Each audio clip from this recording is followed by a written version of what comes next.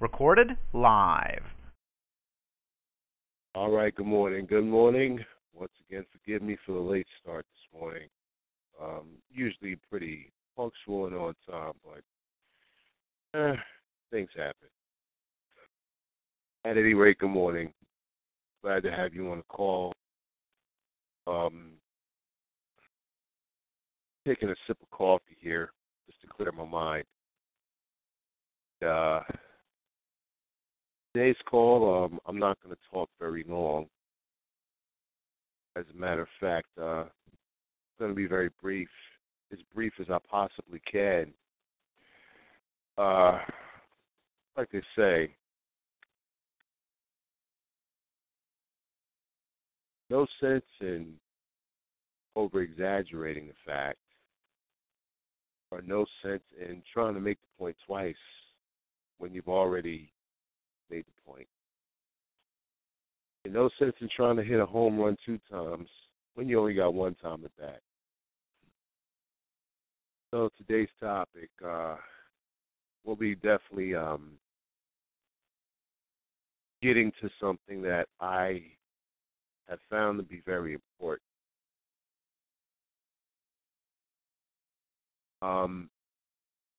So important. I think it serves everybody, and I'm talking everybody. I'm not talking just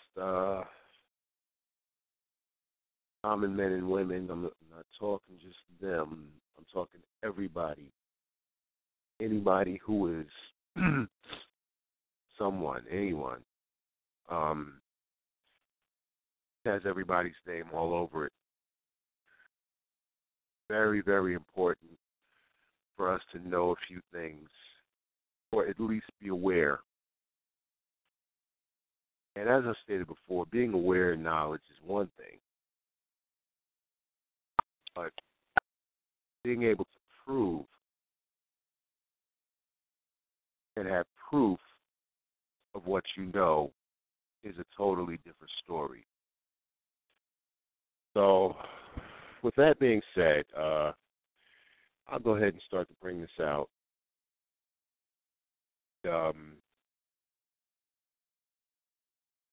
You all can, have a listen and go ahead and take questions or comments afterwards. Good morning. Good morning. Thank you for joining us on the call. I love calling you Alphabet City. I don't know why, but I see that A through F with, the number at the end of it. Alphabet City. So for this call purpose, you're Alphabet City, okay? I hope you don't mind. All right, let's get started, people. Now, I hope you all can hear me. I'm going to start off by reading something to you, okay? I'm going to read something to you, and what I'm going to read to you, you may have heard before, but let's bring it into perspective today. Reading from a website. I'm going to give you the web address right now so you can go ahead and read it for yourself as well, okay? But this brings home a lot of things for me as far as my understanding goes. The website that I'm reading from, I've just typed into the chat. Okay? That page is specific to what I'm going to be reading from right now. And it's not a long read, but let's get into this. All right. Executive order of the President of the United States, George Bush, from 89 to 93. Infrastructure privatization, dated April 30th of 1992. I'm going to be reading this verbatim from what it says. By the authority vested in me as President by the Constitution and the laws of the United States of America. And in order to ensure that the United States achieves the most beneficial economic use of its resources, it is hereby ordered as follows. Section 1, definitions. For purposes of this order, privatization means the disposition or transfer of an infrastructure asset, such as by sale or by long-term lease from a state or local government to a private party. Infrastructure asset means any asset financed in whole or in part by the federal government and needed for the functioning of the economy. Examples of such assets include, but are not limited to, roads, tunnels, bridges, electricity supply facilities, mass transit, rail transportation, airports, ports, waterways, water supply facilities, recycling and wastewater treatment facilities, solid waste disposal facilities, housing, schools, prisons, and hospitals. Originally authorized purposes means the general objectives of the original grant program. However, the term is not intended to include every condition requires for a grantee to have obtained the original grant. Transfer price means the amount paid or to be paid by a private party for an infrastructure asset. If the asset is transferred as a result of a competitive bidding of the appraised value of an infrastructure asset, as determined by the head of the executive department or agency and the director of the Office of Management and Budget, the asset is not transferred as a result of competitive bidding. State and local governments means the government of any state of the United States, District of Columbia, any commonwealth, territory, or possession of the United States, and any country, municipality, city, town, township, local public authority, school district, special district, intrastate district, regional or interstate governmental entity, council of governments, and any agency or instrumentality of a local government, and any federally recognized Indian tribe. Section 2, we're almost finished, people. Section 2, fundamental principles. Executive departments and agencies shall be guided by the following objectives and principles. Adequate and well-maintained infrastructure is critical to economic growth, consistent with the principles of federalism enumerated in Executive Order, write this down, Executive Order number 12612. And in order to allow the private sector to provide for infrastructure modernization and expansion, state and local government should have greater freedom to privatize infrastructure assets. I'm going to read that section once more.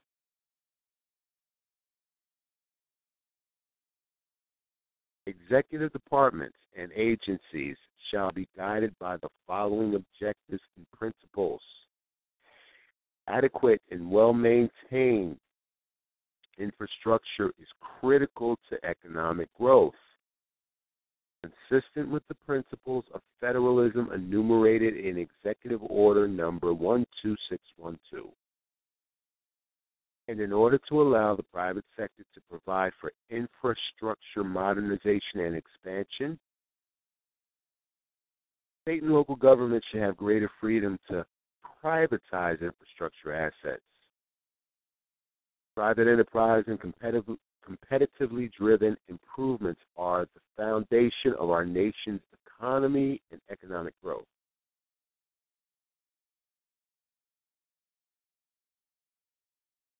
Federal financing of infrastructure assets should not act as a barrier to the achievement of economic efficiencies through additional private market financing or competitive practices or both.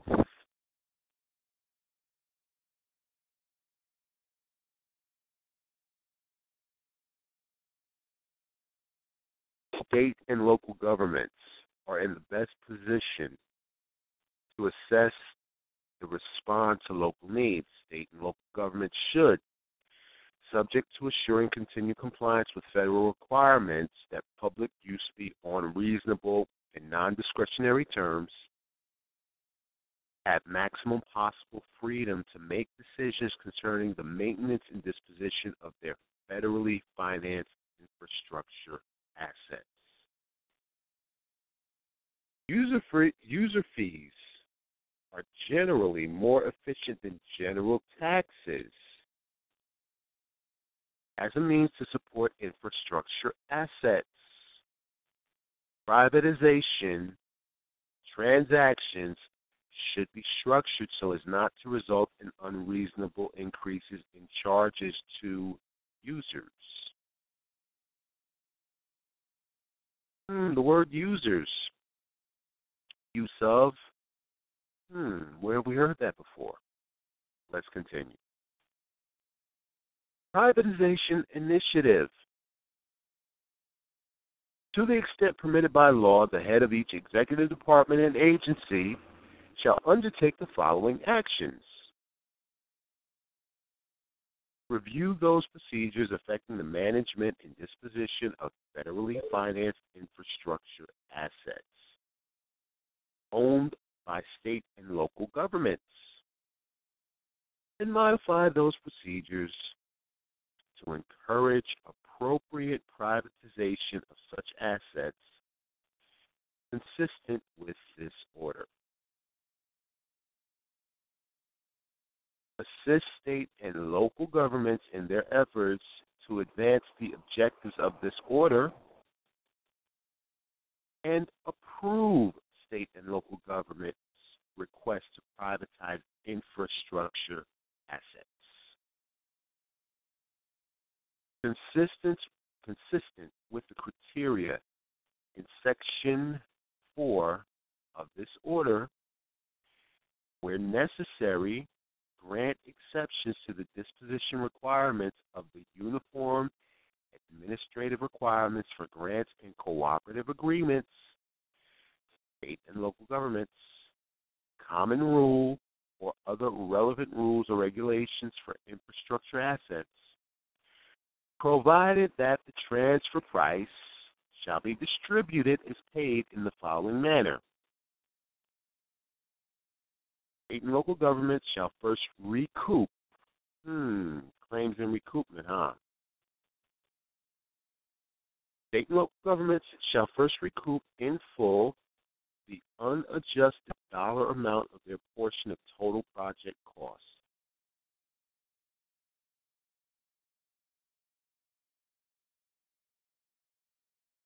Including any transaction and fix-up costs they incur associated with the infrastructure assets involved. If proceeds remain, then the federal government shall recoup in full the amount of federal grant awards associated with the infrastructure assets, less the applicable share of accumulated depreciation on such assets, which means calculating using the Internal Revenue Service accelerated depreciation schedule for the categories of assets in question. Something they came up with for that agency to do. And finally, the state and local government shall keep any remaining proceeds. Okay?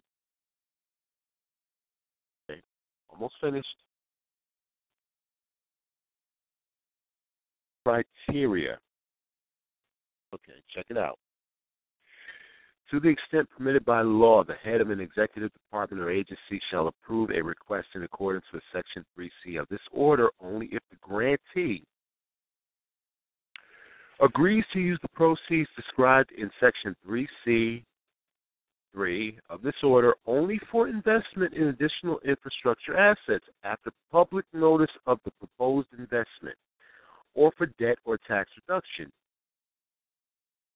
and demonstrates that a market mechanism, legally enforceable agreement, or regulatory mechanism will ensure that the infrastructure asset or assets will continue to be used for their originally authorized purposes as long as needed for those purposes, even if the purchaser becomes insolvent or is otherwise hindered from fulfilling the originally authorized purposes, and user charges will be consistent with any current federal conditions that protect users and the public by limiting the charges. Section 5.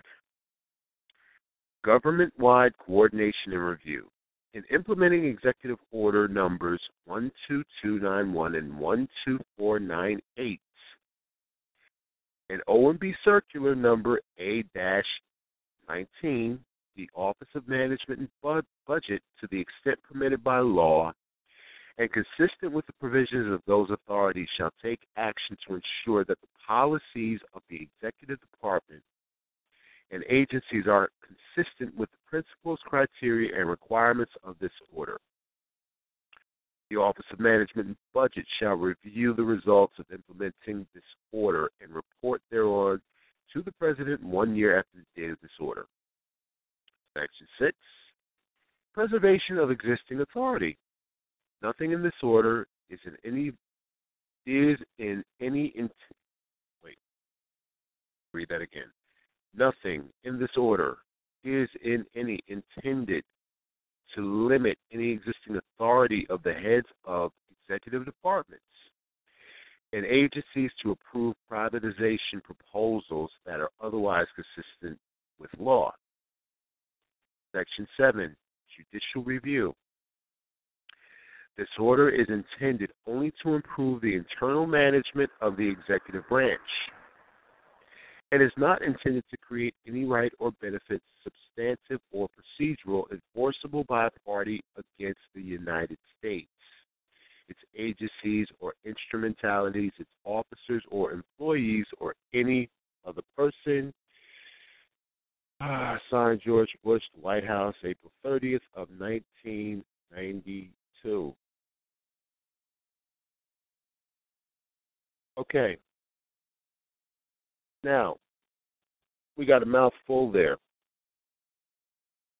We have the link to that webpage posted in the chat. Now, after reading all of that, we know we got a bunch of things that are said over and over again, and a bunch of things that are stated in the circular type of way, meaning that they're saying the same thing over again, just in a different way. But here's my concern. First of all, let's start back here at the beginning for a moment. If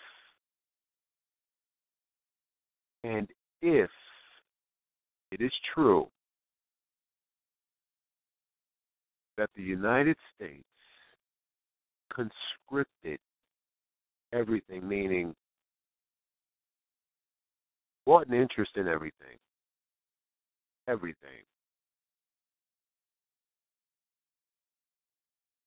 under the Libra Code, Law of Nations, and the rules of land and warfare, under military process and under military codes, that would make the United States, not the United States of America, but the United States, which is a corporation of the United States of America, the occupying military provisional government. Provisional meaning temporary. And under the rules of this Libra Code and the laws of land and warfare, and even under the law of nations, that creates a usufructuary type trust relationship where the occupying force has use of the things and the objects in the territory that is occupied, temporary rule over the occupied territory, and only have interests in the things that they're using, which really would mean that they don't own anything, even anything that they create. Anything. They, pretty much create assembly plants to assemble cars, trucks, motorcycles, other modes of travel, boats, water skis, water jets, airplanes, helicopters, space shuttles. They don't own these things. They only have interest in these things because they're using the resources of the territory that they're temporarily occupying. Those resources belong to the men and women of that territory that they're occupying temporarily. Number two,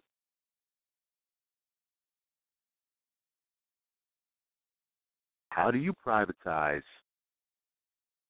and engage in commercial activity if you're claiming broke? That's one I still haven't figured out. Claiming bankruptcy. How are you holding assets that you can privately sell? As per my understanding, if you're bankrupt, you don't hold any assets. You don't have anything to profit from, privately or publicly. Nothing. That's my understanding. And if I am wrong, I will stand corrected. But it makes sense to me that if you're bankrupt and you're claiming broke, but yet you're privately selling off goods and structures that you don't own, then something is wrong there. Something is very, very wrong. Yeah, because if you're a provisional government, if there's a provisional government in place that is occupying this territory under the rules of war and conquest, you have a usufructuary relationship with the inhabitants and only have the use of things but don't have ownership of things.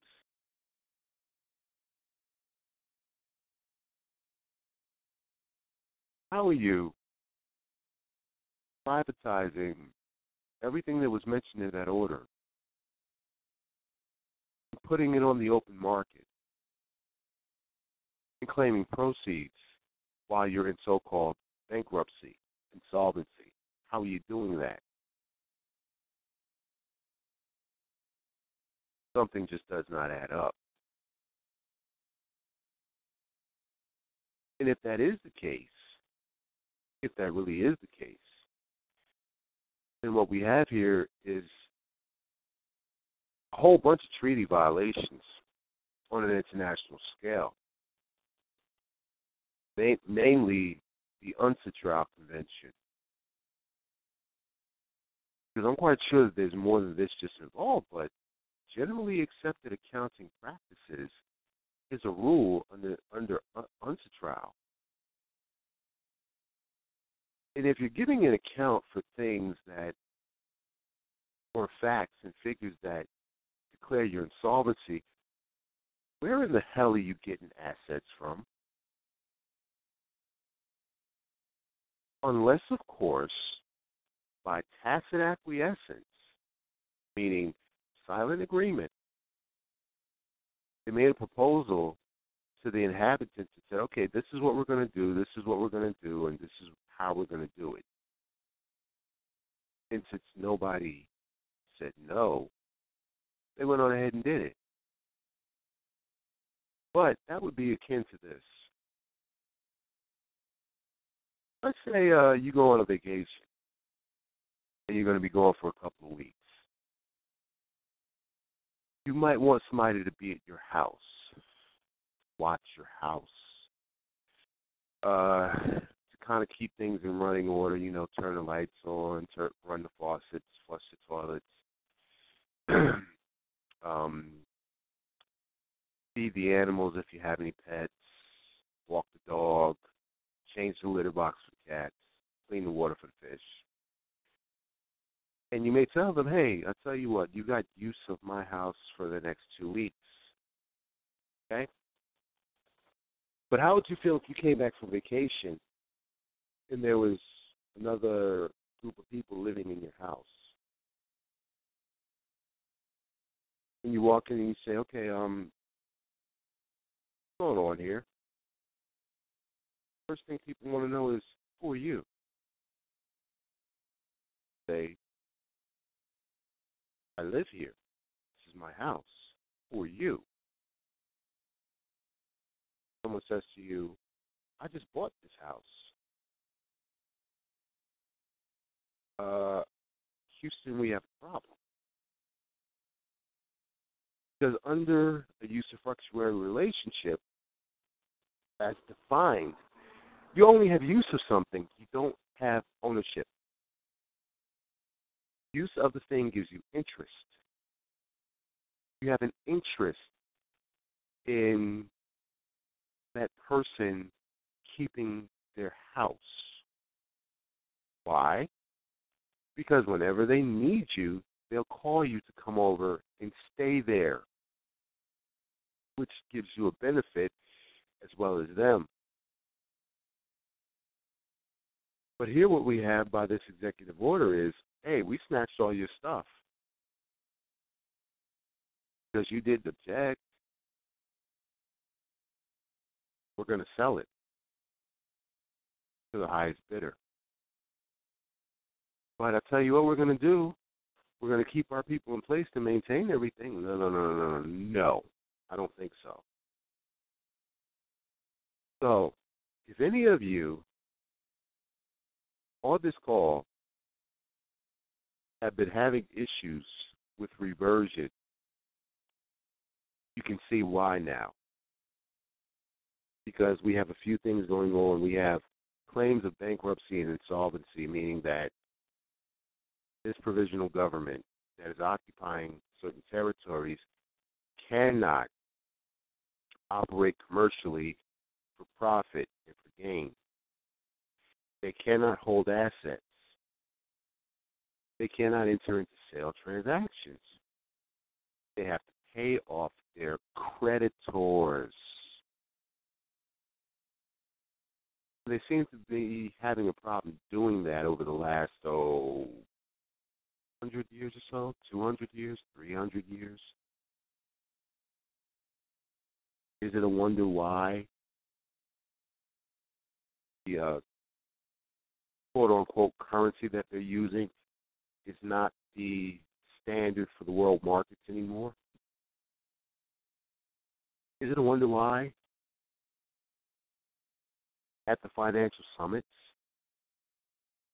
the rulers of other countries decided that, hey, we want our share of what you owe us, pretty much got upset when they said, oh, we'll give it to you in so and so and so amount of time. They said, no, that's unacceptable. You know, when somebody does a margin call on you, you're supposed to pay up right then and there. You're not supposed to say, oh, well, yeah, give me X amount of time to do this. They don't have to agree to that because it's owed right then and there. Rule of the agreement, of the contract, of the stipulation. So, if you're having a problem doing the reversion,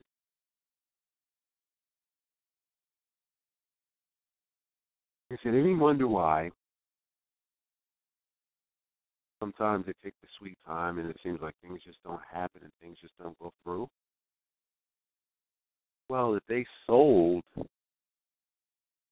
things that did not belong to them in violation of public trust and international treaties, it would make sense why the interest did not revert back to them. In other words, if I sell a house, it belongs to somebody else, first of all, which is just a total bogus violation. And somebody who understood that I had interest in that property paying me rent, I can't collect that rent because I've sold it to somebody else. But unbeknownst to that individual, that man or that woman, they're still believing that I'm owed rent or that I have to take care of maintenance on the house. Because as far as they know, the last one who had an interest in it was me. And that was a stipulation between myself and those people who are at that house. That, hey, I'm going to take care of it. Now, they send me something in the mail and say, okay, here. Well, we need this done. All of a sudden, I don't do anything. Things just fall apart. Well, of course they're going to fall apart if they don't know that I no longer hold interest there. But the appearance is, well, the management team is here, and they're still collecting rents, and we're sending, invoices to say, hey, we had to take care of this, and we had to take care of that, we had to take care of this, because you all didn't do it. Well, guess what? Breach of agreement. In this case, breach of trust. Breach of the usufruct. That means that now everything reverts back to me or to that man or that woman who's been following the rules. Ownership now reverts back to that man or that woman because the naked owner has decided that, hey, I'm not going to take care of that. Why? Because according to generally accepted accounting practices, they can't take it because they have no interest anymore. People, I've been saying, something is amiss here. Something is wrong. And even though they say, okay, we put it out there for you, no, they haven't. Because they speak in such language that is not understandable and comprehensible by common man. It's not common language. It's like the Japanese occupying a territory where the inhabitants speak Swahili. And they put out everything in Japanese. People don't know what you're talking about. They have no clue. Because you haven't brought it forth in such a way that everybody can understand what the heck you're talking about. Something here is definitely amiss. Something is wrong. Something ain't right. And what I did in reading that executive order to you was put out there exactly what the hell is going on. They violated their public trust. They violated the public trust. That's sanctionable. They violated international treaties according to that because there's no more usufruct. If they sold your car, your house, the roads that you travel on, the waterways that boats move on, the airports, the ports, the schools, the hospitals, this and this and this. They're saying, well, we built it with federal funds. Well, where'd you get the funding? And I'm not talking about accounting. Where'd you get the physical representation of the funding to be able to make a transaction like that? You got it from the inhabitants that were here. You took their resources and you used them. Not only did you use them, you claimed rights of ownership to them. Can you see where this is going, people? Can you see that something is wrong? Okay. Now, for the second part of this thing, they're claiming everybody, the employees, instrumentalities of their so-called supposed and alleged government, provisional government. Well, here's the thing. The United States hasn't had any employees in a long, long time. This executive order right here proves it even more. They sold the infrastructure asset of the infrastructure. Aren't employees an asset to an infrastructure for a company? So what they do, they sold all the positions. They didn't sell the people. No. They wouldn't be brazen enough to do that above board. They sold the positions that they occupied to the highest bidder. Which means now there are no more employees of the United States. It doesn't exist.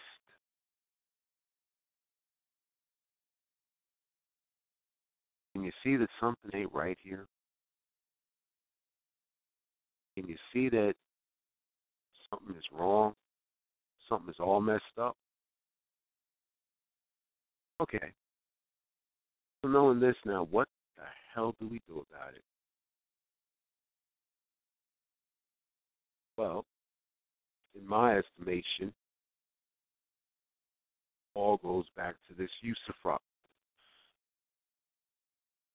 Because when you violate usufructuary relationship,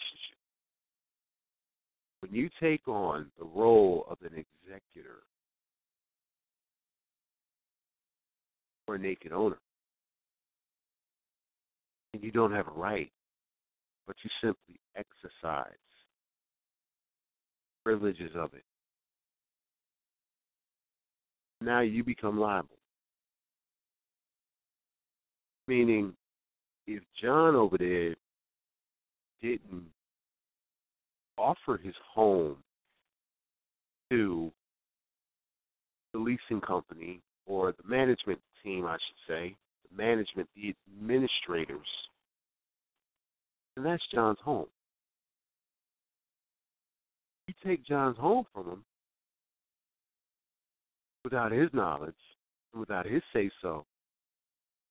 What just happened? You just stole John's home.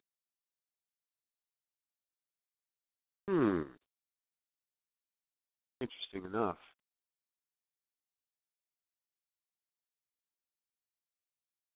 What I'm saying here, people, fellow men and women, we're being treated like public trash.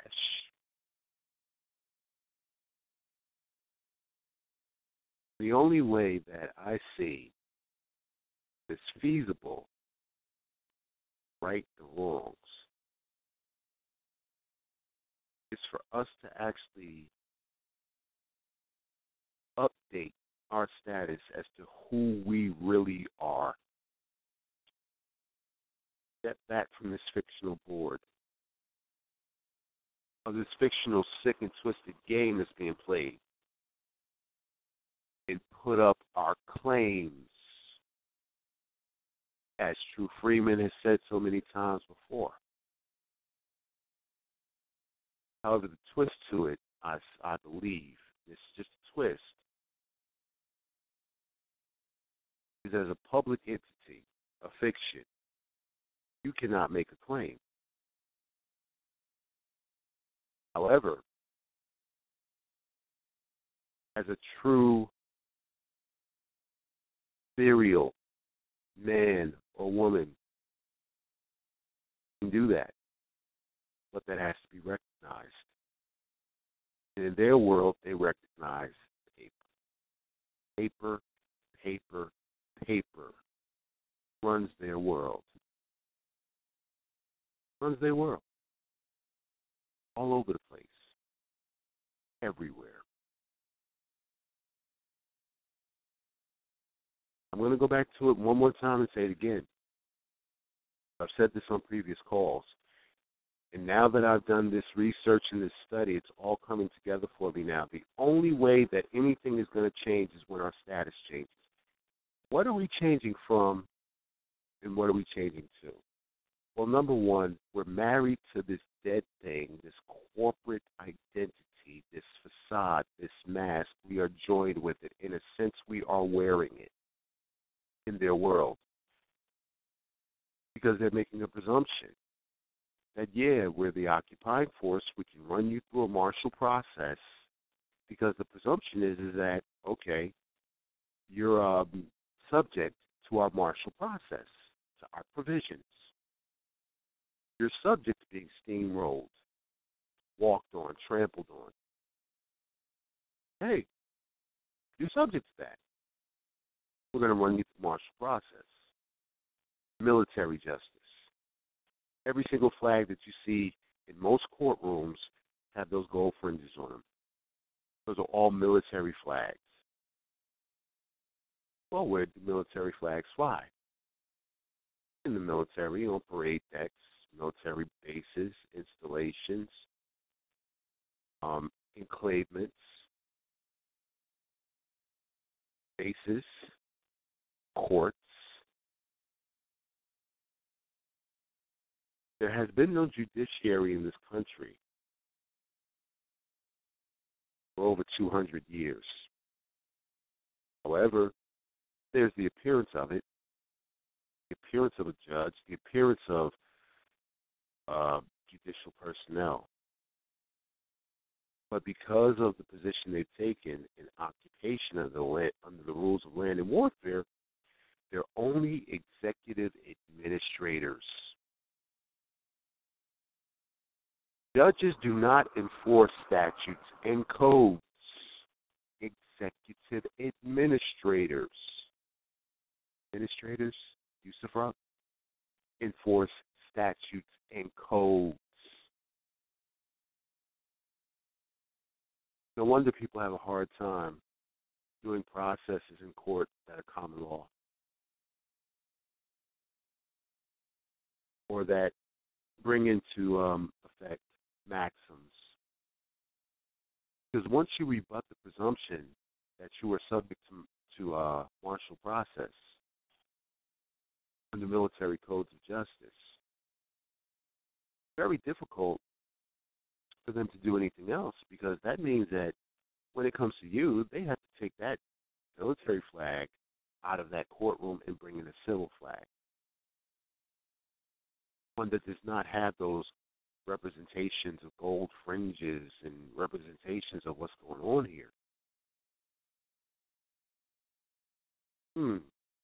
interesting enough. With your houses, these so-called mortgages, promissory notes, and all of this stuff, all of it's run under provisional government, temporary government, the occupying army. And now that we see that they have sold off everything that does not belong to them,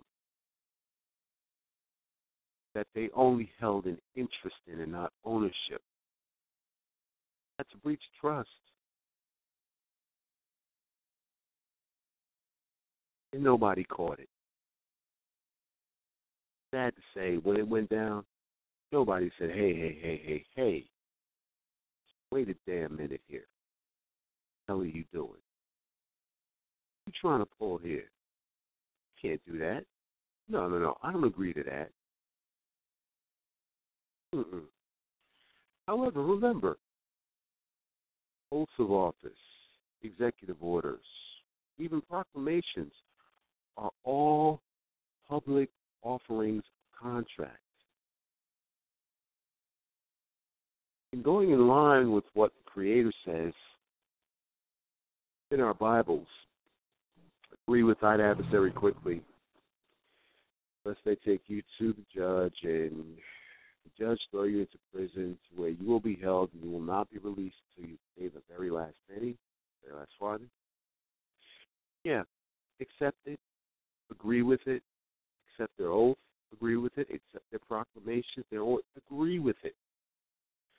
Why? Because, yeah, I can agree. Like, yeah, you've made this proclamation.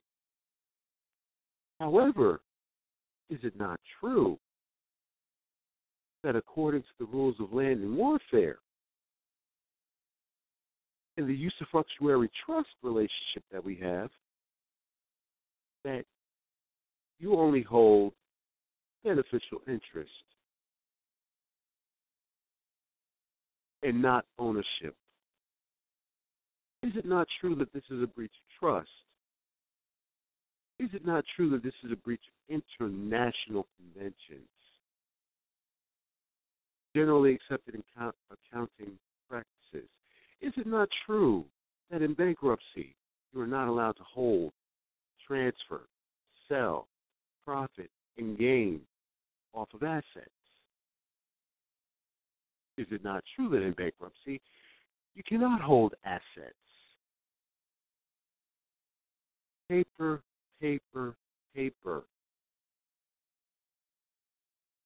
However, when does that become effective? When do you really have teeth with it? When your status is updated to separate yourself. Because of the Trading with the Enemy Act of 1917, which was a World War I statute. Because there was a world war going on and there were allies and there were enemies. Technically speaking, in war, nobody can be trusted. So the United States did, according to the Constitution, and said, okay, we're going to allow these corporations and these businesses to run here on our soil. However, they're going to have to get special permission.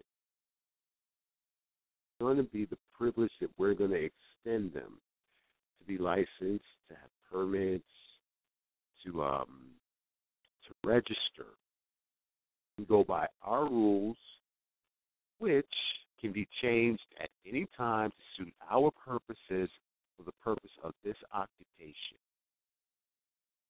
Trading with the Enemy Act defined all corporate entities, all corporate bodies, all associations and businesses and companies and all that stuff and things that were here set up by possible foreigners or enemies. We didn't know. Well, I won't say we, but they didn't know. Be able to operate here. Because you are in some serious hot water. You're at war and you're allowing the enemy to do business on your soil. Because according to the Constitution, which is a violation and an international treaty as well, you're giving aid, comfort, and quarter to the enemy.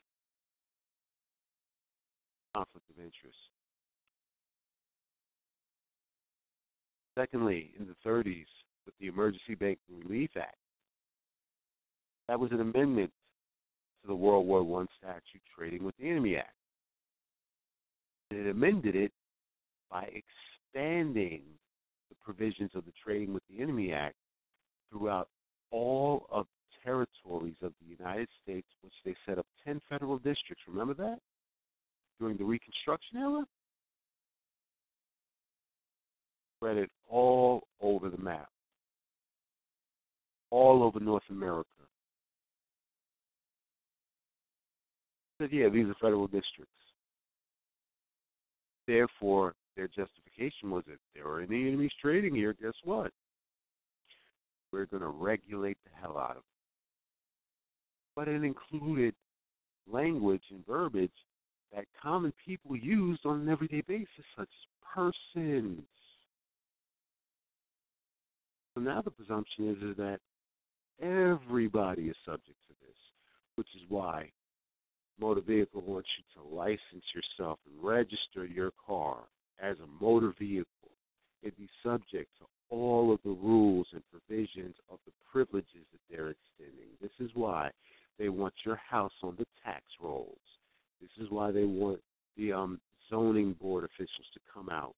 This is why they want you to get licensed contractors to build your home. This is why they want your children registered in their public schools. All based on a presumption that is not backed up by any fact. It's just a presumption of something true that isn't necessarily true. But we've never rebutted the presumption with our own claims of truth.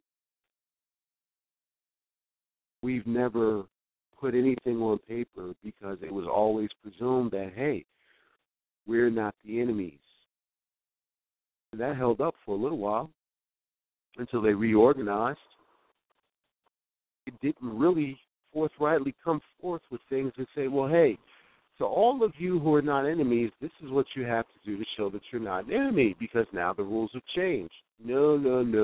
They expect you to read their jargon, comprehend what their jargon says, which most people wouldn't understand anyway because you're educated to, number one, go according to their rules and their privileges and all their stuff they're offering, and you're educated in a very, very selective type way. Know certain things and to be ignorant about others, or to be confused on issues. So, we have a conundrum here, people. I see. As I said earlier, I might be right, I might be incorrect. If I'm incorrect, I'll stay incorrect. Somebody just please tell me if I'm correct or not. Have you done homework? Have you done research? You put pieces together. If you have, then maybe you can add. Maybe you can shed some light. This is what I see based on the paper that's in front of me, based on what I read this morning on the call. Something is definitely wrong. Now I'm going to tell you this story, and then I'm going to open up the lines in case anyone wants to chime in. But before I tell this story, I'm going to say this. Passport application, it asks you, are you a U.S. citizen? Or are you other non-resident alien? Well, non-resident alien would actually be a better choice because a citizen of the United States, I'm sorry, wrong terminology because that's different from a U.S. citizen. A U.S. citizen subject to the power of the United States. Why? Because the United States is first. U.S., then citizen. U.S. there is controlling. Why? Because it's in the first position. like musical chords. Do, mi, so, ti, 1, 3, 5, 7. The controlling chord is always the lower chord. The lowest note is always controlling because the chord is built on that. Without the lowest note, you cannot build a musical chord. You have to have a bass. Bass then controls the sound of the rest of the notes. So the bass, the bottom, the first is always the controlling. In that phrase or in that term, U.S. citizen, U.S. is in the first position. Citizen is in second, secondary subject.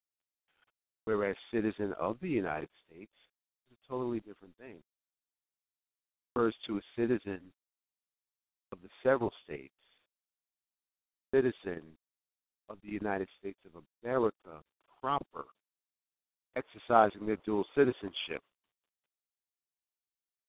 Passport application filled in correctly and submitted puts you back in that scenario of your dual citizenship. Your state citizenship or your citizenship within the state where you were born, or the state that you call home for all intents and purposes, as well as the United States of America proper. All several states joined together, united. But at any rate, let me tell you this story, and then I'm going to open up the line. This goes right along with what we've been bringing up this morning.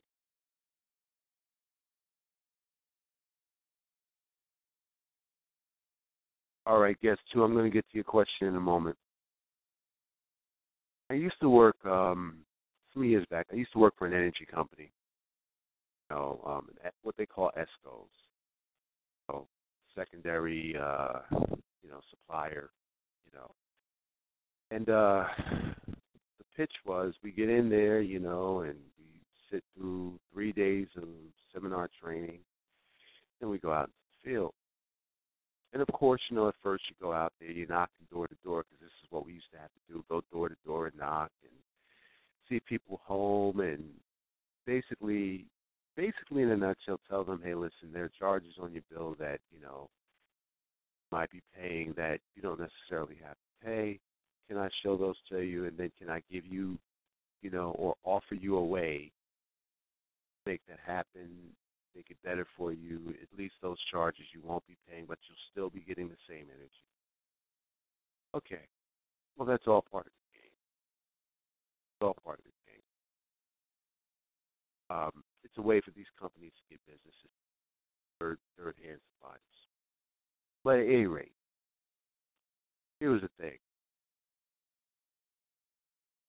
The interest that they had was in us producing numbers of contracts every week. And at first, when I began,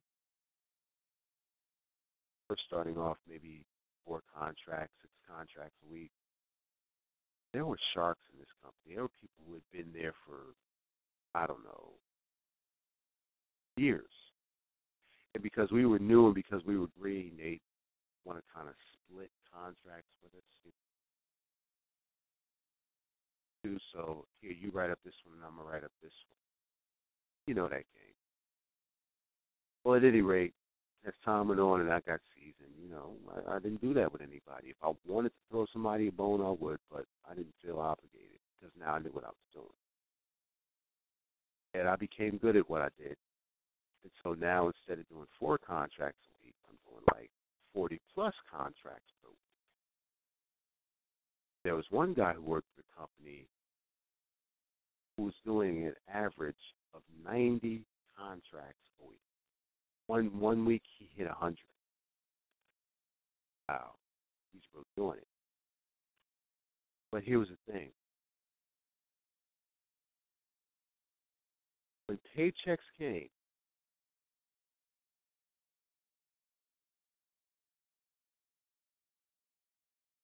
noticed a lot of people were complaining that they were short. And at first I didn't see it, but then I began to see it in my stuff too, because all of the large deals that I began to write, houses that were using so many kilowatts of electricity a month, so many therms of gas a month. For some reason, those contracts were always put in abeyance. I never got paid for those. But the smaller ones, the insignificant ones, oh yeah, I used to get those. To the point where finally I just got tired of it and I left them. I found out this. What was happening was, when the paperwork was submitted, it would be intercepted by the office managers. And what they would do is they would purposely have somebody put a hold on those contracts. And no matter how much, I might have complained to whoever it was in head office, the issues never got resolved. And they would say to me, oh, well, you got to go back to so-and-so and so and talk to them because obviously you must have done something wrong. You wrote in the account number wrong. And I would always double and triple check my work before I submitted it. I knew it was right. What was happening was, on paper it was right, but in the system there was a digit off with the customer's name. And then 30 days later, after the offer expired, what would happen is one of the supervisors would go back out to that particular home and tell them, I am from this company. One of our representatives came and, offered you this and signed you up with us, but the paperwork they submitted was not correct, so we have to come out here and correct the record for you. We just want to make sure this is your account number, so and so and so. Is this all correct according to your bills and everything? Okay, sign here. They have stole my contract. Well, think about the executive order I just read this morning. Match it up to that scenario I just told you about. Isn't that what they just did to all of us? And they just steal us.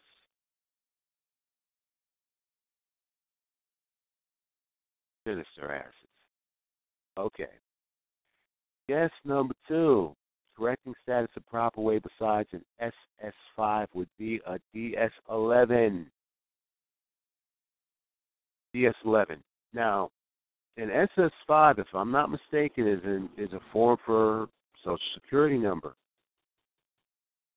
However, there is, from what I've been told and what I've seen and been exposed to, a way to rescind your election to be subject and liable to federal income tax. But from what I've been told and what I'm researching, you have to rescind your election because when you have filled out a 1040, you have elected or volunteered to give a tribute. And that remains in their system, and they expect it time after time after time. Just like when you see one of these telethons or charitable things on TV, Feed the Children, Save the Children, Muscular Dystrophy Association, Cancer Association. Once you make one donation, one charitable donation, once you make one election, every single year like clockwork, they're going to hit you with letters. They're going to hit you with mail. All except when you make this election, they reclassify your status as a taxpayer voluntarily. So therefore, you would have to rescind your election by way of affidavit so that you are no longer identified as a taxpayer, and actually that is in the U.S. Code. I can't cite it off the top of my head right now, but it is there. It is in writing. So, to answer your question, to update your status, you would do a DS11. You would not be a U.S. citizen. You would not use a physical location for yourself as far as mailing. Then you would not describe where you're from as, an instrumentality of the United States. Through the DS-11, you would fill it out properly. You would submit it to, the agency that issues passports. They're going to go ahead and issue your passport and your passport card. You're going to also request, when you submit the application, you're also going to make a qualified written request for a certified copy of your application to be returned with your passport book and card, so that you can now take that certified copy, get it authenticated by the Secretary of State in your state with the information on it. That way it has basically an endorsement from the Secretary of State that this is true, correct, complete. I would even suggest that you take it up to the Department of State level and get it authenticated as well. And then you take that application over to Social Security and have them update num ident in your ESP fields, which is your descriptions, based on the information on that form that has been authenticated and endorsed by the proper authorities. So I hope that answers your question. All right, everybody. Here's what I'm going to do. I got some people on the phone. I know you don't have your hands up, but I'm going to unmute you. If you want to go ahead and speak your piece, please go ahead and do so. What I'll do is I'll unmute you one at a time so that you can go on and speak, or just say hi if you want to. At this time, let me see. Yes, it is. The DS-11 example is in my Facebook group called The Flip Side. It is posted there, how you should fill it out. Now, one thing I must say is a lot of people have asked me this question. I want to clarify this. When they ask you for a Social Security number, you'll notice that on the form, there are all zeros there. If it was an example, it would have in there 1, 2, 3, 4, 5, 6, 7, 8, 9. But it doesn't. It has all zeros. That's for a reason. Because as a private, what you're doing is you're taking your status from being married to this public citizenship, and now you're reclaiming your true status, which is that of a private citizen operating in dual citizenship, having control over that public entity, okay, having controlling interest in it while walking on the private side. And on the private side, you're not numbered. But for all intents and purposes, to change that in Social Security system and records, there has to be a number there. That's why on the example in the group, the numbers are filled in the way that they should be on your application. All right. Now, New York, California, I see you on the line. New York, I'm going to go ahead and bring you in. California, I'm going to bring you in. New York, you're unmuted. California, you're unmuted. If you just want to say hello, please do. If you got something to add to the conversation, feel free. The floor is yours.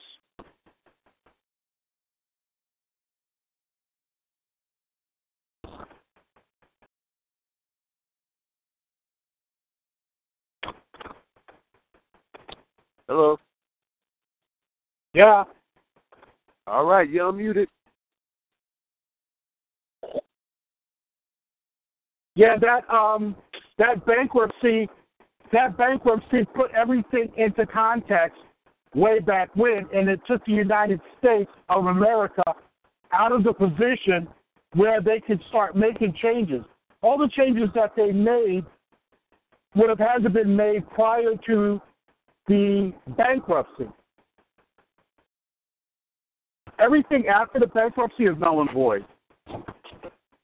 Because at that point, unless the terms and conditions of the bankruptcy allow them to hold certain assets, or they were allowed to use certain assets, those assets were no longer their assets. They were property of the people in charge of the bankruptcy. It wasn't even their property. It wasn't the creditor's property at the time. It was property of the people deploying the bankruptcy itself. Because before the creditor can get his money, it has to be so determined that whatever assets and whatever debits were assessed can be usable for whatever. So, in other words, they may not have had enough money to cover their ass. Right. So now they have to look at all their assets or whatever they had against whatever they owed, and then it had to be determined on paperwork whether they were still in debt based on the bankruptcy. Right. Because they put in other words, if you come up short, they're not just going to let you go and go, oh, yeah, all debt is forgiven, blah, blah. That's not what they're doing. That's not what they're doing. They have to make other contingencies based on what the assets were, what was provided, and what was the original debt. And then they have to go and determine if it was sufficient to be able to allow the debt to be paid. It hasn't been paid. Right. And then the verification of all these processes is paperwork that we cannot get. Right. Geneva is not going to allow us to see the paperwork. Not. No, they're not. They're not going to allow us to see it. They can't allow us to see the paperwork. Because they realize that once people see what's really taking place, all hell is going to break loose. Yeah. Oh, yeah. There's definitely going to be a problem. The problem with using a paper is this. Here's the messed up part, here's the beautiful part. In order to have a lineage of paper, you have to have a starting point, you have to have an ending point. It's a logical, in other words, if you ever see a flow chart, if you've ever looked into a troubleshooting manual for a car, it's a point-by-point situation. So, engine doesn't start. Did you check the battery? Did you check the starter? Did you check the ignition? There's a point-by-point flow chart that's done in paper so that you have a lineage of logic, okay? Mm-hmm. There's a logic of truth. The logic of truth is established by the paperwork and by the point-by-point that you need to go by to get to the end result.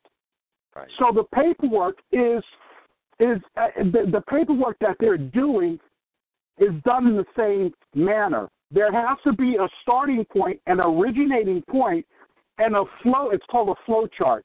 You have to have a flow chart from point to point that brings you to the final chapter, to the final end, to the final result, to whatever you're looking for.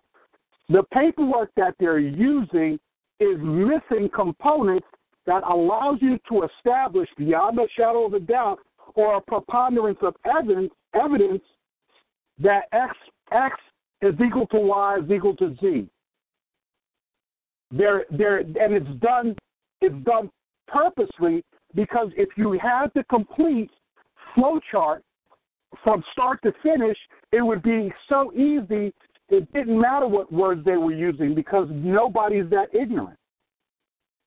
Right. There's nobody that ignorant. And so what they had to do is they had to insert other discourse or words or other possibilities into the situation to distract people from following the original plan. The original plan was based off of the number of bankruptcies. So we're not just talking about one bankruptcy. It wasn't just 1933. There's been I think it was 3 bankruptcies total.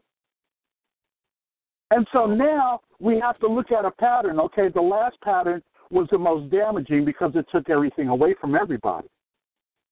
That's why that was so critical, and they couldn't repay it. They had what's the best term? Shot their load. Yeah. They had nothing else. In other words, they didn't have anything else to bargain with. They had already ransacked Washington, D.C., and took all the real paper that was showing what was taking place. They destroyed all that. Mm-hmm. So now, 1933, now we have another one. Now there's nothing left. And I'm going, the people in Geneva that set up this whole thing, because all that bankruptcy was coming out of the European area.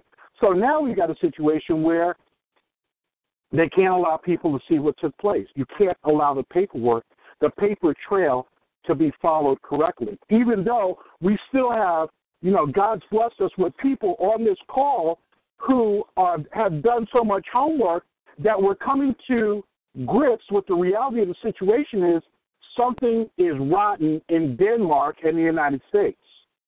And we're seeing that because we're doing a collaboration of so many people are starting to bring their information to the table that by the time you leave the table, you've had a smorgasbord of information, and now everybody's starting to see it for themselves. And I think that's the real issue happening in America right now. Everybody's bringing their stuff to the table, and bit by bit, we're taking some off of Carol's plate. Carol brought that lovely apple dumpling information about how deep this thing goes into child support and the other information of how many times that they're using the kids' information that aren't supposed to be in the system yet. Freeman's using the information about the oaths of office. You're bringing this information about federalism and the executive orders. I'm going, everybody's starting to feed off of the information, and they're starting to get fat with the information and the nutrients and vitamins of truth that are being injected, and we're starting to see the reality of the situation. And now it's becoming more and more plain. It's becoming so obvious you can't ignore it anymore. And you're 100% right. I got to agree with you all the way on this. You're 100% right. And the bottom line is this. When it comes down to it, so much is going to come out. So much is going to come out that people are going to have one or two choices. Either to ignore it like they've been ignoring it, or get pissed and say, okay, that's it. That's all I can stand. I can't stand no more of this. And do something that would put themselves in a position to say, okay, that doesn't affect me. That doesn't apply to me.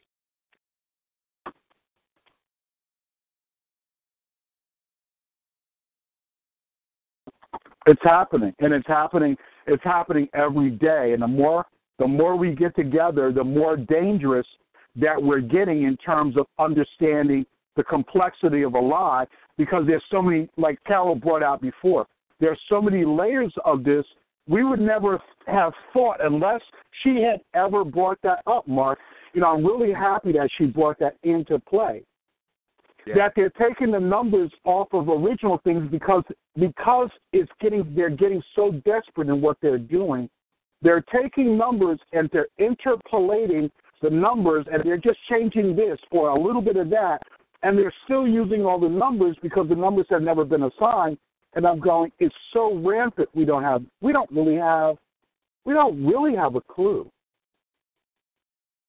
until somebody like her brings that information just to open our eyes, because our eyes are just now starting to open up. And when we get a little bit of sunlight in and we start seeing stuff, it's almost like, wow, that's so bright. You know what I'm saying? It's so bright. But we start to see it, and then, when we start taking it in and start looking at it and start putting it into putting it on our own plate, and we start taking it in, then after a period of time, we can allow it to start doing what it's to do, which is to give us the information to help our own individual case. And after we help our own individual case, we can see how to help other people's case. We can't just do it right out the blue. It's a progress, and it's a progress of taking back your position by use of the paperwork that they've always been doing, to when we start doing our own paperwork and establishing ourselves as the administrators of our own account. Our paperwork is representative of our stance, our learned understanding that we are now in control. Then we have to operate a certain way, and that means that we have to learn how to carry and live in the words and the truth established by our own paperwork. Mm-hmm. And so part of this is, if you don't know enough about what you're doing, And for the people on this call who are just starting to do this or want to do it, if you don't know what you're doing, don't do the paperwork. Mm-hmm. Get with somebody else so that you have an idea of what you might encounter or what the ramifications of what you're doing are. Because just because you can send the paperwork off doesn't mean that you know how to handle some type of mishap if they come back at you. Right. You don't know what you're doing, they come back at you. You could have just signed yourself away for a life of maybe a year or 6 months in prison, Mm-hmm. just because of your own paperwork. You know, I think that's real important. Yeah, let me shut up. I'm sorry. No. Please. You on a roll here. I just want to add to what you're saying. You know, I don't want to detract from it, but 100% right. We've had Carol, we've had True Treatment, we've had Rod Glass, we've had what's his name, Clifford. We've also had the other guy from Canada. I can't remember his name right now. Menard. Boris. We've also had other people that we have gotten stuff from who've been down this road, and I think that it's very important, like you said, for us to really, we're going to do this. We're going to do this. We're going to, because I'm not going to put you in that category. But if you want to do this and you're just starting, please align yourself with somebody who knows or who's been down that road. Listen to what they're telling you. Go and verify it for yourself. Work with them and just do what you got to do. Because all of this sitting around and just waiting to see what happens, that's like saying, okay, I'm just waiting for the steamroller to come over here and get close to me so I can see if I can get out the way at the last minute.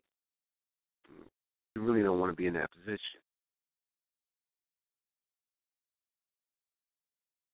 But you're 100% right. What's coming out here is the truth about certain things and what's really taking place and what's really been going on. And I'm grateful for those who went before me. Yeah. And I want to reiterate, because my new thing is this. My new thing is that we, as real live men and women, have had another venue that to operate on for a long time. That venue was the truth. This government was established like every other government and every other nation that's been before us has had an opportunity to do the right thing that was established a long time ago, which was to operate in truth. So God presented that to his people a long time ago, and every government that's had an opportunity to be at the top of the food chain has had an opportunity to live in truth. You know, first thing was first allegiance to God, then your fellow man, then yourself. It's like that was the foundation of it. And everybody started off doing that. Everybody started off doing that. And every last one of the governments from Rome all the way down has failed to keep it up. And everyone that failed to keep it up failed to be head of the food chain. It's amazing. And so now we're down to America, and the government was established the same way. Everything was founded on truth. The judicial system, all of that, the people knew what they were supposed to do. They set it up like that. And the further we get away from that foundation is the more screwed up the whole process gets. Mm-hmm. And every time they add another law, they try to twist it and pervert it from what it was supposed to be. This thing was established on truth. This government was established under truth, established from God himself. And regardless of how you want to chop it up, it's always coming back to the same thing. They're perverting what was supposed to be because they the forefront and the foundation of it, that God was supposed to be in government, has been thrown out the window. And we can see the results of it. Mm-hmm.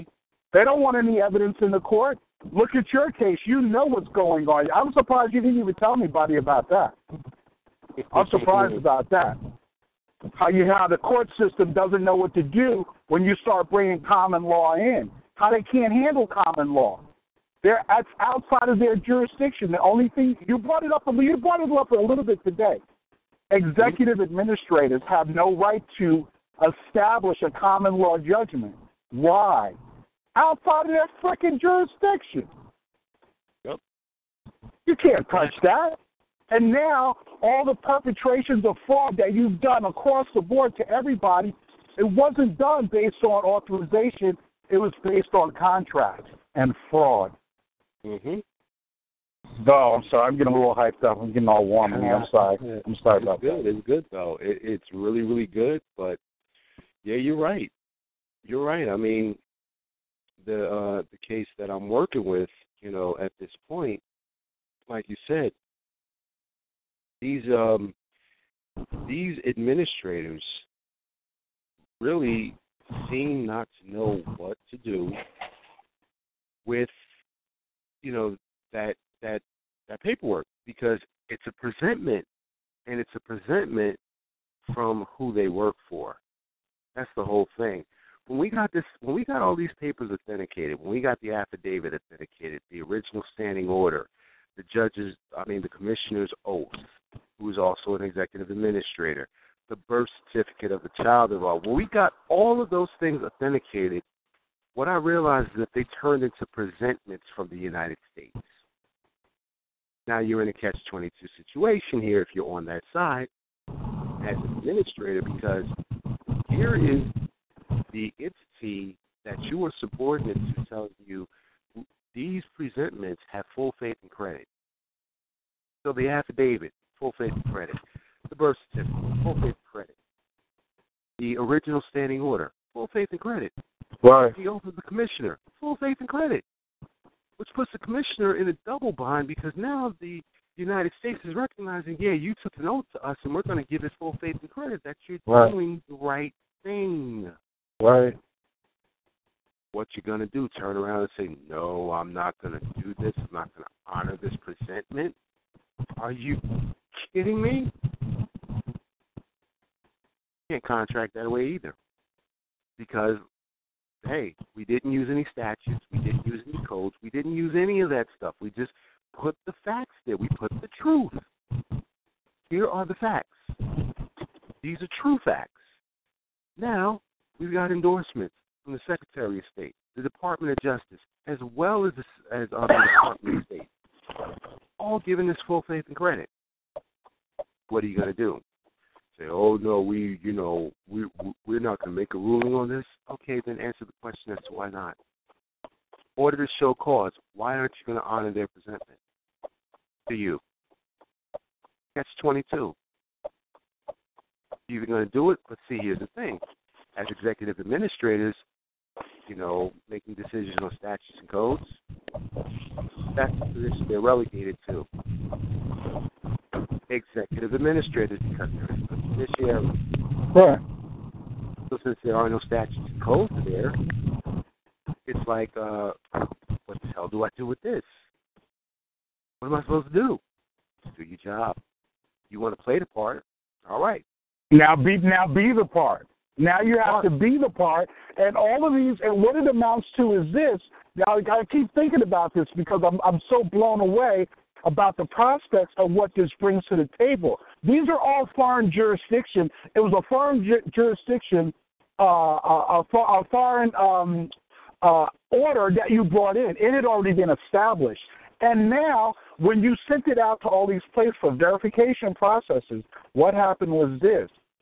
They all established the same thing, that this was already complete under all these foreign jurisdictions. Now, if the state already verified what the reality of the situation was, you can't do anything else but follow suit because it's already been verified. Right. And now if you wanted to take it out to another jurisdiction, here's the problem. It's already been verified. So there's no jurisdiction left that you could take this other than a fraudulent one. You could do something different, but you would have to place yourself in fraud, and you would have to be shattering the foundation of whatever you've ever claimed to be now. Mm-hmm. I love it. I'm sorry, I get a little hyped with this. I'm sorry, guys.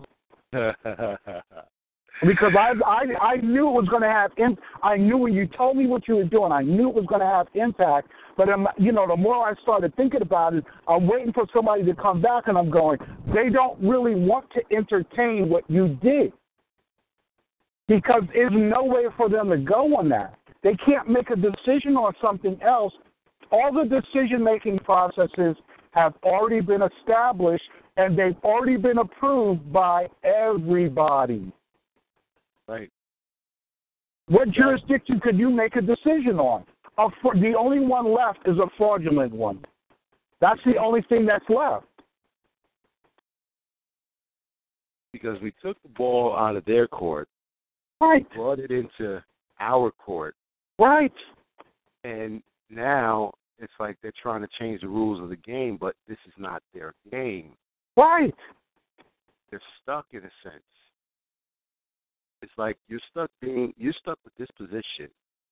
Okay, but here's something that speaks to the other side of it. It says, okay, here it is. We're presenting this to you. The United States is presenting this to you for the benefit of the United States. Right. Whom you were subordinate to, who right. you swore an oath to, who you swore allegiance to. Are you going to dishonor our work? Are you that you got grant money, that you got grants from? Right.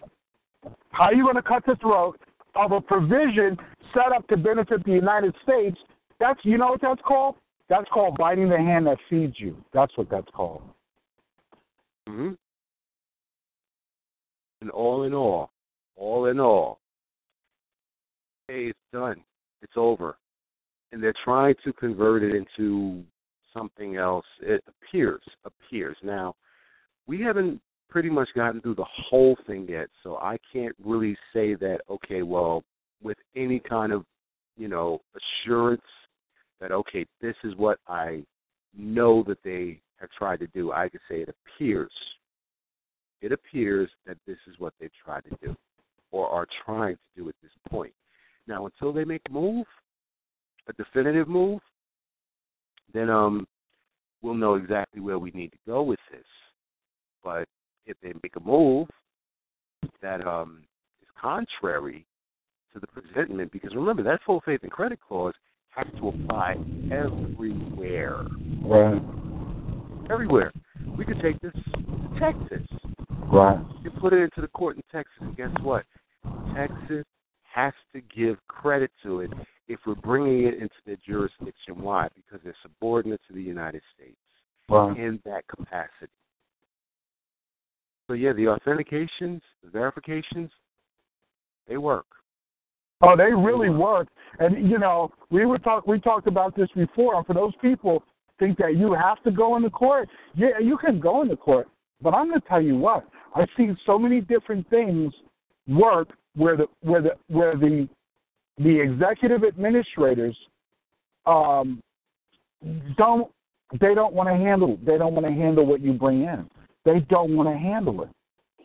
It doesn't. I'm going to tell you like this. It doesn't.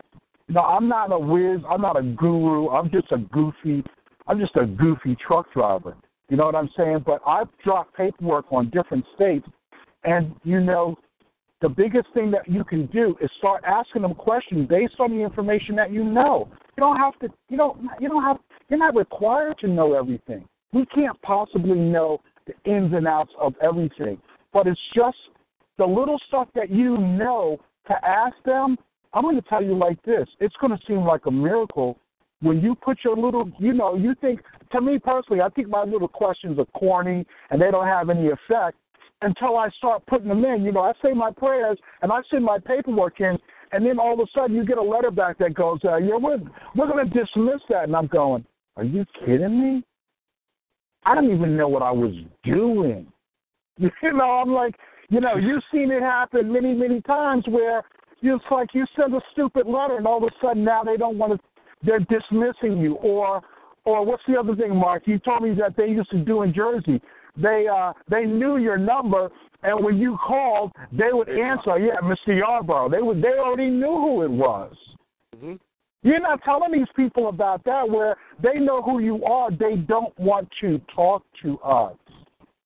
They don't want to be bothered with what we know. They don't want to be bothered because the bottom line is they know that we know something and we're not letting go because we're like a pit bull stuck on a hind quarter. And when a pit bull gets stuck on a hind quarter, he ain't going nowhere. Yeah, ain't going nowhere. Mm-mm. Ain't going nowhere. Not at all.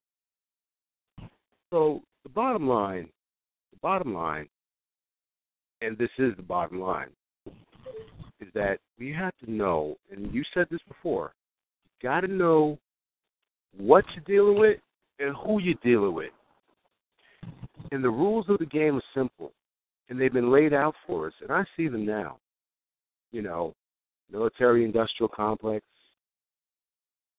martial processes under provisional government, presumptions and assumptions that don't necessarily have anything backing them except for maybe an application you filled out where you declared this to be this, but you didn't really know, but you can always go back and correct it. Basically, it's the bottom line to everything. It just is what it is. And we have to really, really be serious about what it is we're going to do. If you're going to do this, do it. Don't pussyfoot around with it. Don't play with it. Don't sit up here and say, well, I'll do it tomorrow or whatever. The time to do it is now. Because, like I said before, these people are playing for keeps. They don't give a damn about anybody else but themselves. That's against the laws of our Creator. That's put it like this, that's a violation of the trust that our Creator has given us to love, number one, Him, love our fellow man, and then love ourselves. So if you put themselves in a position of love above anybody else, there's a problem. Because we're all supposed to be stewards of the planet, of things that we have on the planet, including each other. Am I supposed to be my brother and sister's keeper? Yes, I am. Have they been doing that? They know it. They sold themselves out. They sold themselves out for riches and wealth or whatever they perceive to be of value or great things, and as it says, they've already received their reward here on earth. Right. Now, when it comes time to judge actions, what they're going to say, I was just doing my job. So your job was to go ahead and dishonor God and dishonor your brothers and sisters and put yourself out first. Didn't somebody already try that eons ago? And didn't they get kicked out of the heavens for doing that? Didn't they receive a partial punishment already for doing that? Think about it. Think about it. Same old game. It's the same thing. Nothing new under the sun. Vanity of vanities. Nothing else. Guess 2. How else can I get that without doing the PDF filler? Okay. Tell you what, guess 2. You go to the IRS website. Do a search for the form that you're looking for. Form 2848 to revoke power of attorney at the IRS level, which let me speak to that, which is very important. At the IRS level, Okay, we understand that they have a lot to do with transactions. And once you go to the website, which I did, because actually Carol gave me that advice, and, that information, I should say. Said, well, hey, why don't you go to the website and look up Form 2848 and follow the instructions, read them. They're very easy to follow. And what this 2848 form is an application for power of attorney at the IRS level, so that, those who are using the back door to pillage your estate and make you a surety for it, such as the municipal corporations that are run under this municipal provisional government, going in the back door, pillaging your estate, making you the surety and responsible party for it. Once you file that form, it's my understanding that once they go and submit paperwork to the Internal Revenue Service, that's blocked now. It's blocked. And funny thing is, when I started looking at documents for child support and how they're actually garnishing people's wages, it's a form FL-150, FL-150. Okay, you get that off the IRS website too. It's a presumed power of attorney that allows them to go in and take your wages. All they have to do is file it. Because somehow they've got your name and or signature to go ahead and say, okay, yeah, we can do this. And they go in there and basically, it's honored in whatever procedure, whatever they're using, and they go in and basically present this, and then next thing you know, your employer is, giving up your wages. Why? Presumed power of attorney.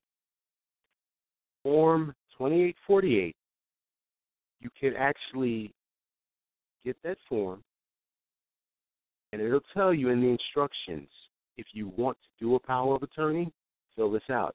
If you would like to revoke power of attorney, write the word revoke at the top of the first box where the word application appears. So in other words, instead of applying for it so that you can get something, what you're now doing is you're saying, okay, revoke application for power of attorney.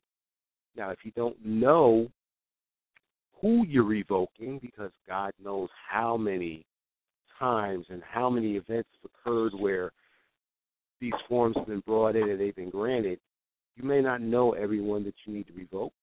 So in the instructions, they tell you on these lines, fill in all time periods / persons.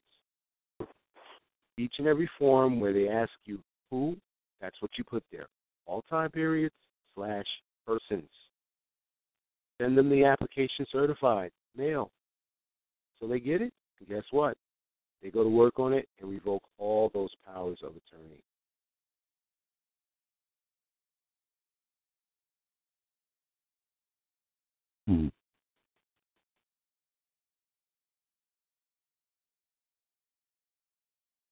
Yeah, we definitely need to get with this. And, people, we as James Brown used to say, we got to get on a good foot with this. You want to see changes? Okay, take the fear, set it on the counter, and say, hey, you stay there. I might come back for you later. But otherwise, if I don't, I'm abandoning you, okay? And then take to yourself some courage, some wisdom, some knowledge. And do what you need to do based on the truth that you already know exists inside of you. Yeah, I want to give a shout out, and then I'm gonna get off the line here. I just want to give a shout out to all the people that have, even the people that have only done a little bit. There's what's the lady that was on last week? She talked about her process that she had done and the improvement that she had saw when the state troopers, instead of harassing her, marshals? They were harassing. That was Renee. Yeah, I just want to give a shout out to all the people that have been, just putting their information out there as a reservoir for all the other people that are making these journeys. It's like we're crossing some type of desert, and when they deposit that information out there to give us a reality check on what's taking place, to me it's like a reservoir in the middle of a desert where other people can kind of feed so that the trek that they're making allows them to keep going. You know what I'm saying? So, to Carol, to True Freeman, to you, to Renee, to all the people that I don't even know, the people that make comments and bring information up, to all the people that are looking to move forward that I don't necessarily get a opportunity to address on a one-to-one.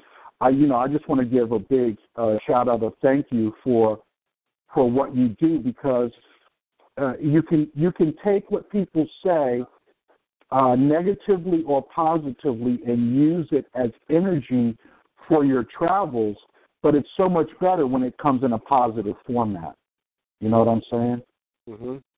So to all those who have offered their input, information, goodwill, and evidence of their process, which is evidence that they're just a man or woman just like we are, so I take that as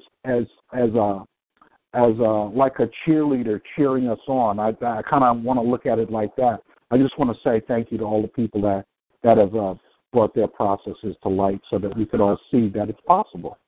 You know what I mean? Yes. Mm-hmm.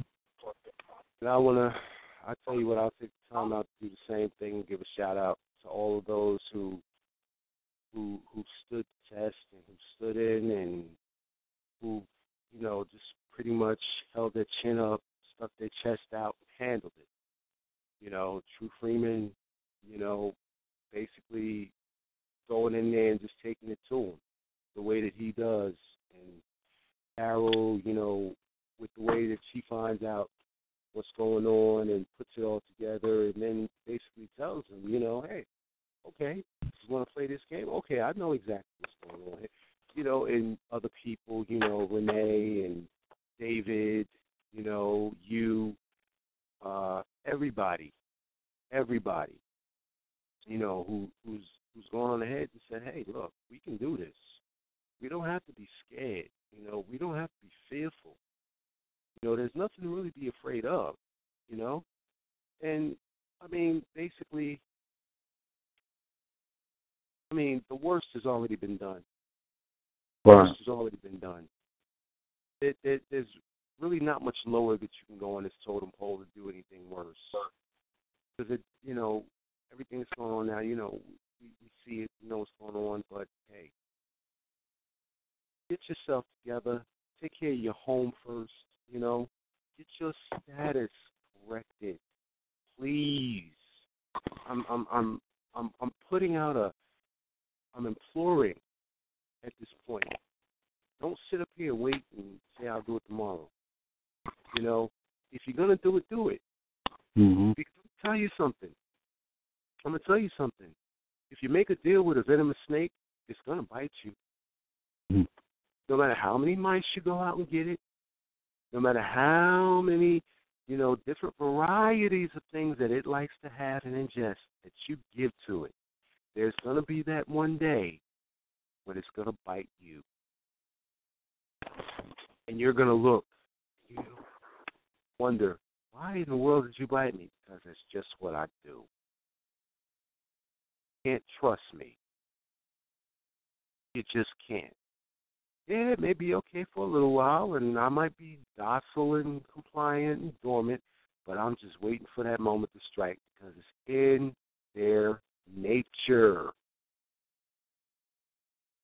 In their nature. They can't help it. It's just what they do. So listen, nothing personal.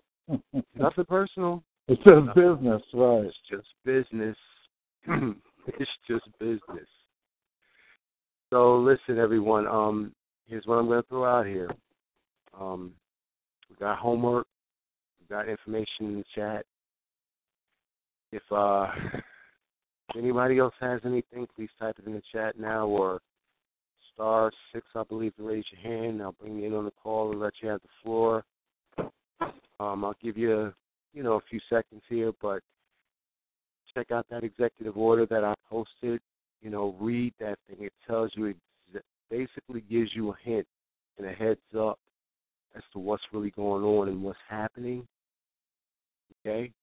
But, I implore you, please, for the sake of your family, for the sake of your children, for the sake of the people you love, be that example.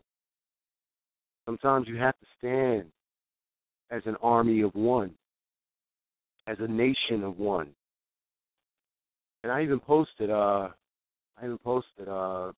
picture to one of my social medias that says, people always think that we're crazy when we come up with ideas. But when we have the solution, then we're regarded as geniuses. Sometimes you got to go against the grain. You can't be a part of the status quo. You can't be a sheeple. You can't be with the herd. That's what they want, a herd mentality. Everybody just comply and everybody just do this and so and so and so and so. And it may look menacing at first, but if you know what you know and you stand on it, it can't touch you. That's the rule. All right, Bolo, I'm going to bring you in, guy. I see you got your hand up. All right, Bowler. Now unmuted. Hey there. I was wondering, you put that link in there for PDF filler. What's that all about? Well, PDF filler is an online application. It's a tool that you can use to actually fill in and edit PDFs and save them and email them and print them and fax them and scan them and all of that stuff. Share them. What it does is it just makes it easy for you to complete forms in a nice-looking way and format, and then save them, print them out, and then send them to wherever. Because as you know, sometimes if you have Adobe or Faucet Reader or some kind of other application, not all the time do they allow you to edit things. Well, this actually does. It allows you to change wording, go back. If you want to put something in, you want to take something out, you want to bold something, you want to change the fonts, you got an application that you want to fill out, you want to type it in, there it is, just upload it. Or if you need to find an application, PDF Filler has about, I think, over 10,000 applications, paper forms or whatever, or forms that you can search for and find and upload to your filler and fill them in. Okay. So it just makes it very, very easy and very simple for us to be able to do, or people to be able to do what it is they need to do. Well, I signed up. What I was getting at is what I wrote in the chat there. Trying to find that DS11 example. Okay, that's in the group Flipside. What I can do, I don't know if I can actually document share here. Here's what I'll do. We're actually on Scene. So yeah, I got you on there, and I got your Flipside group on there too, and on Unseen. I actually wrote my Unseen right in the chat there. Okay, here's what I'm going to do. I'm going to go to Scene, and in our Flipside group on Scene, I'm going to upload the example document there so you can see what it looks like, and then just follow a pattern after that example. So I'll do that today, and then that way you can go ahead and take a look, and you can see, what you need to see there. I'll link your group up here. All right, cool. All right, thank anybody you. else? No problem, Bowler. All right, if anybody else has anything, please go ahead and raise your hand or go ahead and speak. But if nobody else has anything, then I guess we'll go ahead and conclude this call. And let's go ahead and do some homework. We got some links here to look at and think about what's going on, and then make your own choice. Make your own choice.